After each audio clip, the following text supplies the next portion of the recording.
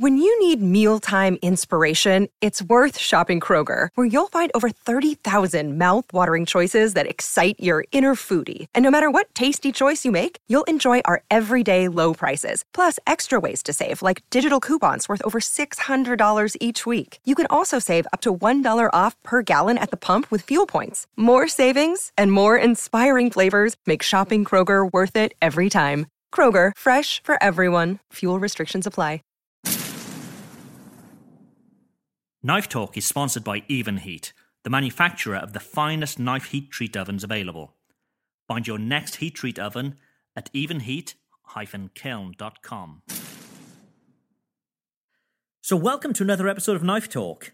Now today I'll be chatting with another great knife maker. It's Don from Don Win Knives. Welcome to the show, Don. How are you today? I'm doing really well. How are you? I'm very good, very good. Good to hear you're good, good. So for those that don't know Don, he makes these, well, they're beautiful and just very highly distinctive kitchen knives. So can you tell the audience a little bit about yourself, Don?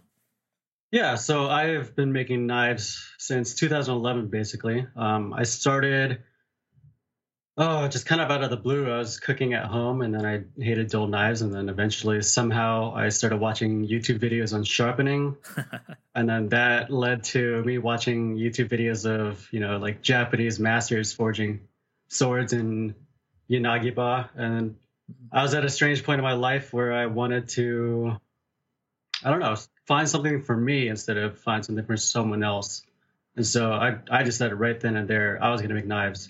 So I spent about a year studying knives, just how to make them, like what do I need to get started, and just how to actually get the things like rolling. Yeah. So I made my first knife about a year later, and then from there on, did it part-time during school, and then I'm full-time now. Yeah, okay, cool. So why kitchen knives? So is that you went on YouTube, you saw these people making knives. Why specifically kitchen knives? I don't really know. I guess it's because I liked cooking, and the selfish part of me just I just want to make whatever I like using. So there's something romantic about just using a knife every day, putting the research and the time and all of that work and effort into something that just cuts really well compared to what you've been using before. Yeah. And I'd say pretty much the same for me as well. So, going into kitchen knives because I love being in the kitchen, and knives have always been that sort of fascination. So it just marries the two up really nicely. Exactly. So you're a full-time maker now. How long have you been full-time? I started full-time last year. So it's been about 1 year, a little bit over a year now. Wow. I've got to say the quality on your knives is just fantastic. I love them. I love them. So who would be your average customer? Are you supplying to chefs or to home cooks or a mix of both? A mix of both. Actually, there's surprisingly a lot more home cooks than I expected. I thought there'd be more chefs, but the food scene is just growing so much, especially with people just at home wanting to get more into what they're making and into the tools that they're using. I found a lot of chefs, they focus a lot on just the utility of knives and not really a little bit of the aesthetics, but I find a lot of home users really dive into that more. Yeah. And I suppose a lot of that is due to things like the Food Network and chefs are basically becoming celebrities now, aren't they? They're releasing books, they're always on the TV, always in the media in front of us. And I think everybody thinks, well, I can have a piece of that. I can learn from these guys, and everybody's cooking more, which is brilliant. Exactly. That's the same thought I had. So tell us about your workshop. Is that at home? Yeah, it's at home. I actually just moved a couple months ago. I was working out of my parents' garage for the whole time, just a single, one-car garage space. I had everything cramped in there. And that's what I worked out of for 6 years, I think. And then just last year, my parents bought a new house, and I'm really fortunate that they let me rent it out. And there's a big, nice workshop here, a lot of space, a lot of land. So there's a lot of organization that needs to happen before I actually get a little bit more efficient with it, but it's really nice so far. Yeah. If you've got more space, you can fit more stuff in there. That's the way I look at it. Yeah.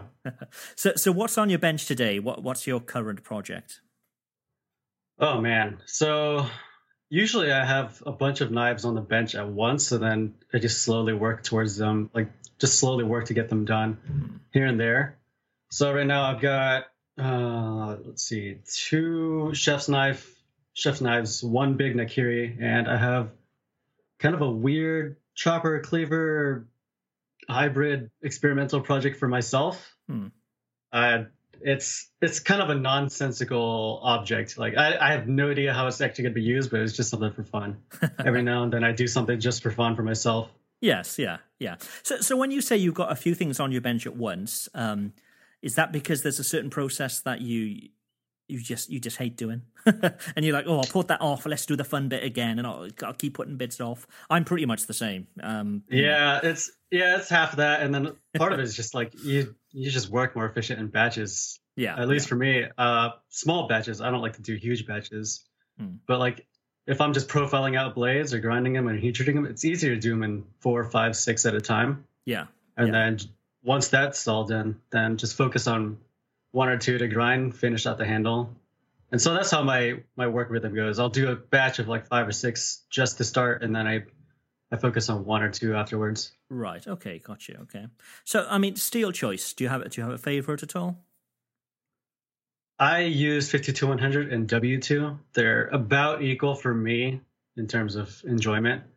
I like the W2 just because, like the hamon and kind of the creative freedom with it. Yeah. But at the same time, it can get frustrating. Whereas 52-100, like I can quench that full thickness, comes out straight every time. There's usually never any fuss with it. Whereas W2, like I run into issues kind of frequently. Yeah. Okay. So, I mean, do you have a preferred grind as well? Yeah, there's a grind that I started doing a little bit over a year ago, and it was inspired by the Japanese like kato knife. It's like a really big, hefty workhorse.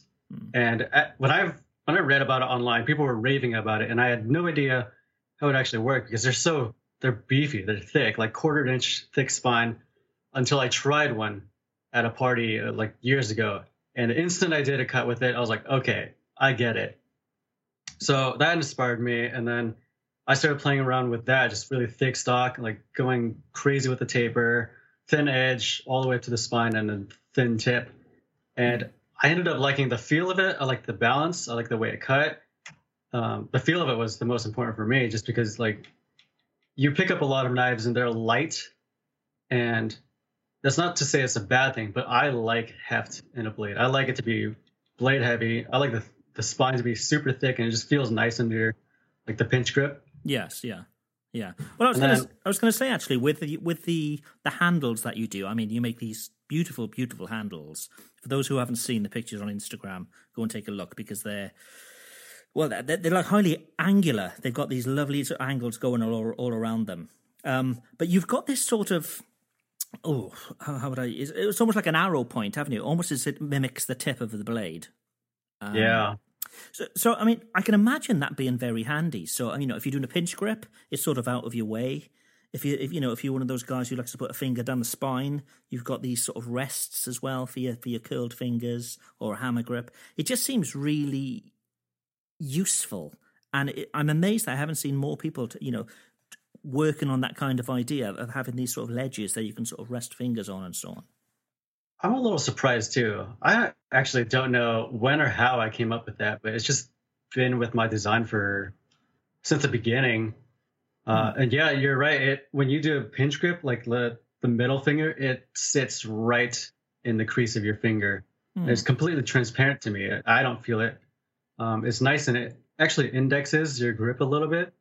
That's another important part to my handles. Is like I don't like handles that are they lock your hand in one grip and just that single grip. I like to be able to have like you said, like a pointed grip, a pinch grip, sometimes hammer. I like flexibility and being able to move your hands around without feeling like out of place. Yeah. And I think because yours is so distinctive, I think if anybody else did do that now, you'd be instantly, you're obviously copying Don's knives, So yeah, I think they're very, very clever. And yeah, I can certainly see other people sort of trying versions of that. But keep it on sort of handles. Do you have a favorite handle material that you like to work with? Yes and no. There's a material that I use every now and then called C-Tech. It's that honeycomb like aluminum composite resin kind of stuff. Oh, right. Okay. I really like the way. Yeah, I really like the way it looks. It grinds like butter, and it finishes pretty easily. I don't use it that often, just because I tend to not like to use the same material like repetitively. Yeah. So I take long breaks between using the same material. Okay. Sorry, I mean, this is going to sound like I'm just drilling questions at you, but because I make kitchen knives too, and yours are far superior to mine, I've just got so many questions for you. That's fine. Have you got a particular grind that you find helps with food release? I know you said you're currently working with this sort of super thick heel and going to a very fine point. But with regards to sort of food release, do you find something like an S grind or something that helps? I personally do a convex grind, right? But with a really thin geometry, like towards the edge, it's almost flat, and then it starts to convex about midway up the blade, and it has a slight convex all the way from top to bottom, really. But I've used S grind blades, and I like them. It's just personally I haven't done one, and I don't know. Maybe I'll try later on. Yes, in my career, but I've just stuck with the convex so much. I like the weight of it. I like the feel, and to me, it feels nice to cut with them. Yeah. Okay. Cool. Do you do any sort of testing on your blades at all then? Yeah, I generally test all my blades on potatoes. That's a really nice cut. You get a sense of how much it wedges and how much it sticks. Yeah. And then carrots and onions. Carrots are really good for like the geometry right at the edge. And then onions are really good for the tip, like the tip work. Not too thick, not too thin. I've made knives that were way too thin at the tip, and they cut really well, but you have to be super careful with them, and people get off-put with knives like that. And that's what I find, actually. If I'm doing work for a sort of an established chef, they generally want something very, very fine. But when you sort of home cooks, they'll say, well, we want, a proper chef's knife. We want something that, a real chef would use. But yeah, it's sometimes it's sort of educating them that, a very, very fine edge isn't the most durable for a standard home kitchen where, your crazy uncle over Christmas may be using the knife, or your grandmother may pick it up one day. It needs that looking after, doesn't it? I was gonna say a lot of times it's been the opposite for me too. Just the chefs will abuse their knives, like maybe not abuse, but they use them hard. And the delicate knives aren't suitable for them. But everyone has their own personal use. Yes, yeah. Okay. So, do you do any like knife shows or exhibitions at all? I go to shows every now and then, mostly for fun though. I don't really sell at shows. I have a pretty good market online, and I don't really have trouble selling on there. Whereas with a show, you have to get a table, you have to stay at the table. I like the networking part of the shows the most. Yeah. So I go to Blaze show, and then I went to Eugene Knife Show last year. I'm thinking of going again. Nice. Unfortunately, where I am, there's just nothing around. I'm in the middle of nowhere, but we do have this crazy little sort of a local village, and it turns into a knife village once a year. And so you get all these these knife makers come for the whole weekend, and it's really crazy because there's a bit of a history in the area of knife making, but not anymore, unfortunately. So it's almost like some sort of historic fate, and everybody comes together. It's great, but it's nothing like the Blade Show. It's nothing like any of these big shows, So I've talked on the show in the past about this perfect balanced knife for a chef. Do you think such thing exists, or do you think everybody's got their different taste, and that there's not one perfect knife for everybody? I think everybody has their own personal tastes, and you may have a perfect knife for somebody, but you give it to somebody else, and they might think it's just garbage. Yeah. It is always difficult, isn't it? I mean, it's sort of the dream for a lot of knife makers to have this one knife that they've perfected, and they can just hammer these out, and that's what they're known for, this particular knife. But yeah, when you do custom knives and you're speaking to different people, yeah, you do have to adapt. So it's not one size fits all. So I've noticed that you've made a couple of EDC knives over the past few weeks.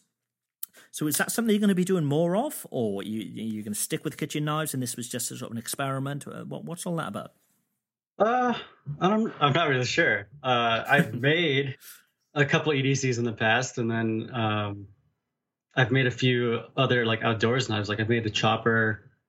I made a couple choppers actually. But yeah, mostly my focus is on kitchen knives. It's just every now and then I feel like making something different. Yeah, yeah. But the surprising thing is, I thought the EDCs would sell like a lot quicker, but I guess people just like me for my culinary stuff more. And I like making the kitchen knives more. I actually get tired of the EDCs really quick. Yeah, yeah. And again, it's I talked about this before on the show, that it's easier to get known for a particular style of knife, isn't it? But that can sort of pigeonhole you, where you maybe you want to try something different, but you're not really known for that. So your customer base doesn't sort of reflect what you're trying to do, you know? Right. Let's talk about one of our sponsors, Tormek. To get great razor-sharp and repeatable edges, you're going to need a Tormek. To find out more, go to tormek.com, which is TORMEK.com. Okay, let's get back to the show. So how much leeway do you give to a customer with regards to designs? I mean, do you ever get commissioned for something that you just don't like the look of? Then you sort of say, well, I prefer not to, or do you work with the customer from the very beginning? It's surprisingly been pretty good. I only do a few orders a year nowadays, so I don't really get like a huge influx of people wanting something, wild. And the few people that do get orders with me, they're usually really good about it. They know what I'm good at. They want my knives for that reason. And so they usually leave it up to me to come up with the design. Like they give parameters on what they're looking for in a knife, and then the rest is up to me. Or, I've had knives where they want it completely spec'd out to certain dimensions and weights and stuff, but still keeping the aesthetic. I usually don't get anybody who's like, oh, I want this with this kind of profile, this kind of handle shape and blah. And it's like totally different. But I guess I'm fortunate in that aspect. People come to me for what I've been known for. Yeah, yeah. And I suppose that's another bonus of doing something so specific. As I say, your knives, they're instantly your... If I saw a knife of yours, I could tell it was your knife. And I suppose that sort of helps you in a way, because people, they come to you for that's something special, Right. So... do you have somebody that keeps you in check and gives sort of critique on your work? I mean, we all sort of post on Instagram and Facebook and so on, and generally people are very nice and respectful. But do you have somebody who can see any sort of minor faults and pushes you to make it better each time? I actually do. I'm in this group chat on Facebook with Marco, with William Brigham, Tom Ward, and Edward Braun. And I'll post knives on there, and I'll ask for opinions or critique and stuff. And sometimes, they'll be like, that handle material doesn't really work with that knife, or your fit and finish here, like it might be lacking in some aspects, or like the visual balance isn't right. So we're pretty good to each other in terms of just giving feedback and direction to improve. Yeah. And then I was going to say, I actually have an apprentice now that I'll, if I have issues with a certain knife, he gives a second opinion on it. So it's not just you alone in the shop then? Right. So it's now 2 people. Nice. Okay. So another question I've asked in the past, but it's always good to get different opinions. So particularly, with yours, your brand is you. Your name's on the blade. So how do you scale up production and grow that business without losing that sort of sense of you in each blade? That's something I've been thinking about for quite a while. I'm not really sure what the answer is. So I have plans of expanding like the brand and the name and making a lot more. But then at a certain point, like if my hands aren't on the blade as much, like is it still a Don Wynn knife?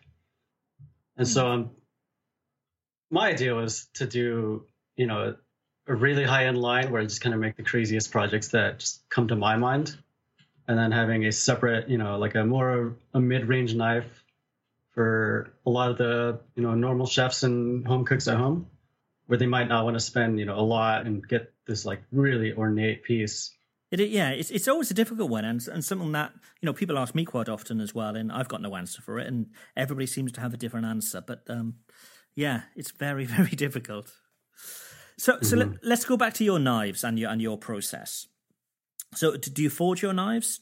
How are they shaped? Is it stock removal? What's your process for that?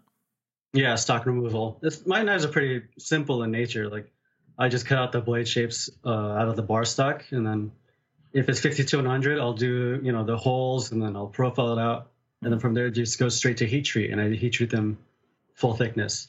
Yeah. If I do W2, then I'll do a grind on it beforehand, just so I can get the difference in thermal mass from the spine to the edge. I did forge my knives years back when I first started. That's when I was working out of the school workshop, and they had a forge and stuff like that. And then now I want to get a forge again, so I can start going back to the hammer. That was a lot of fun that I just miss. And it's a lot of flexibility that I miss too. You can make whatever shapes you want. Yeah, yeah. But I speak to a lot of other knife makers, and the majority are forging their blades. And I'm the same. I don't. My blades are stock removal. And I talked about this in a past episode with Moreko, which was just a week or so ago, about how sort of modern steels, they perform very, very well. With a flat bar stock, they'll perform just as well as a forged blade. They do. They are less likely to get cracks or inclusions. But yeah, there is just something very cool, isn't it, about having some fire and a big hammer and just knocking it down. And this might be unscientific, but it tells a nice story when it was forged under a fire, and people buy that kind of relationship with the steel.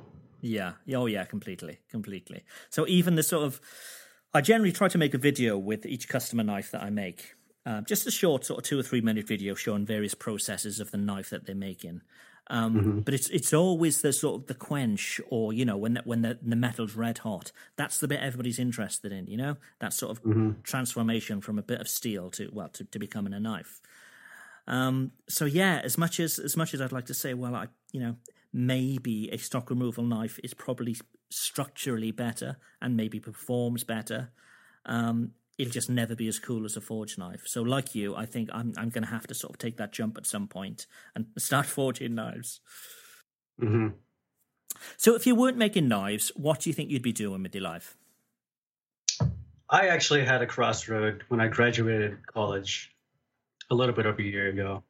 I was debating, do I make knives, or do I pursue a career in motorsport engineering? Because during college, I was in a club that made formula race cars, like small scale formula cars. Like we designed and built everything from ground up. Wow, and you raced these too? Yeah, we did. Oh, yeah. Awesome. And that was one of my childhood dreams, was, designing cars. That's one of the joys I have with making knives, is to be able to design them and create them. And I was at a 50-50 decision, either, pursuing something engineering related with motorsport, or to do full-time knives. So if I wasn't doing knives, who knows where I'd be right now. So across the country, trying to get a job in, like Corvette racing or something like that. Yeah. I mean, that's one of the joys really of knife making as well, isn't it? That you can, you can set up shop at home or wherever you are, and and that's where you work. You've got no boss here. You're your own man. Mm-hmm. Yeah, but yeah, motorsport, that would be cool. That would be very cool. It's cutthroat though. It's so intense with motorsport. With the knives, I can work at my own pace. Yeah, just do my own thing. Now, to imagine very competitive as well to get into. Yeah. It's going to be difficult. Yeah. Okay, so I'm going to finish with the same question that I ask everybody at the end of every show, which is, whose work is impressing you and inspiring you at the moment? There's quite a few. So let's see, just like fit and finish and design and execution, Kyle Royer, he's one of them. Kyle Royer, Jean-Louis Regal, and Julien Antunes, they all make, extremely well executed designs. All of them, like the fit and finish is just through the roof.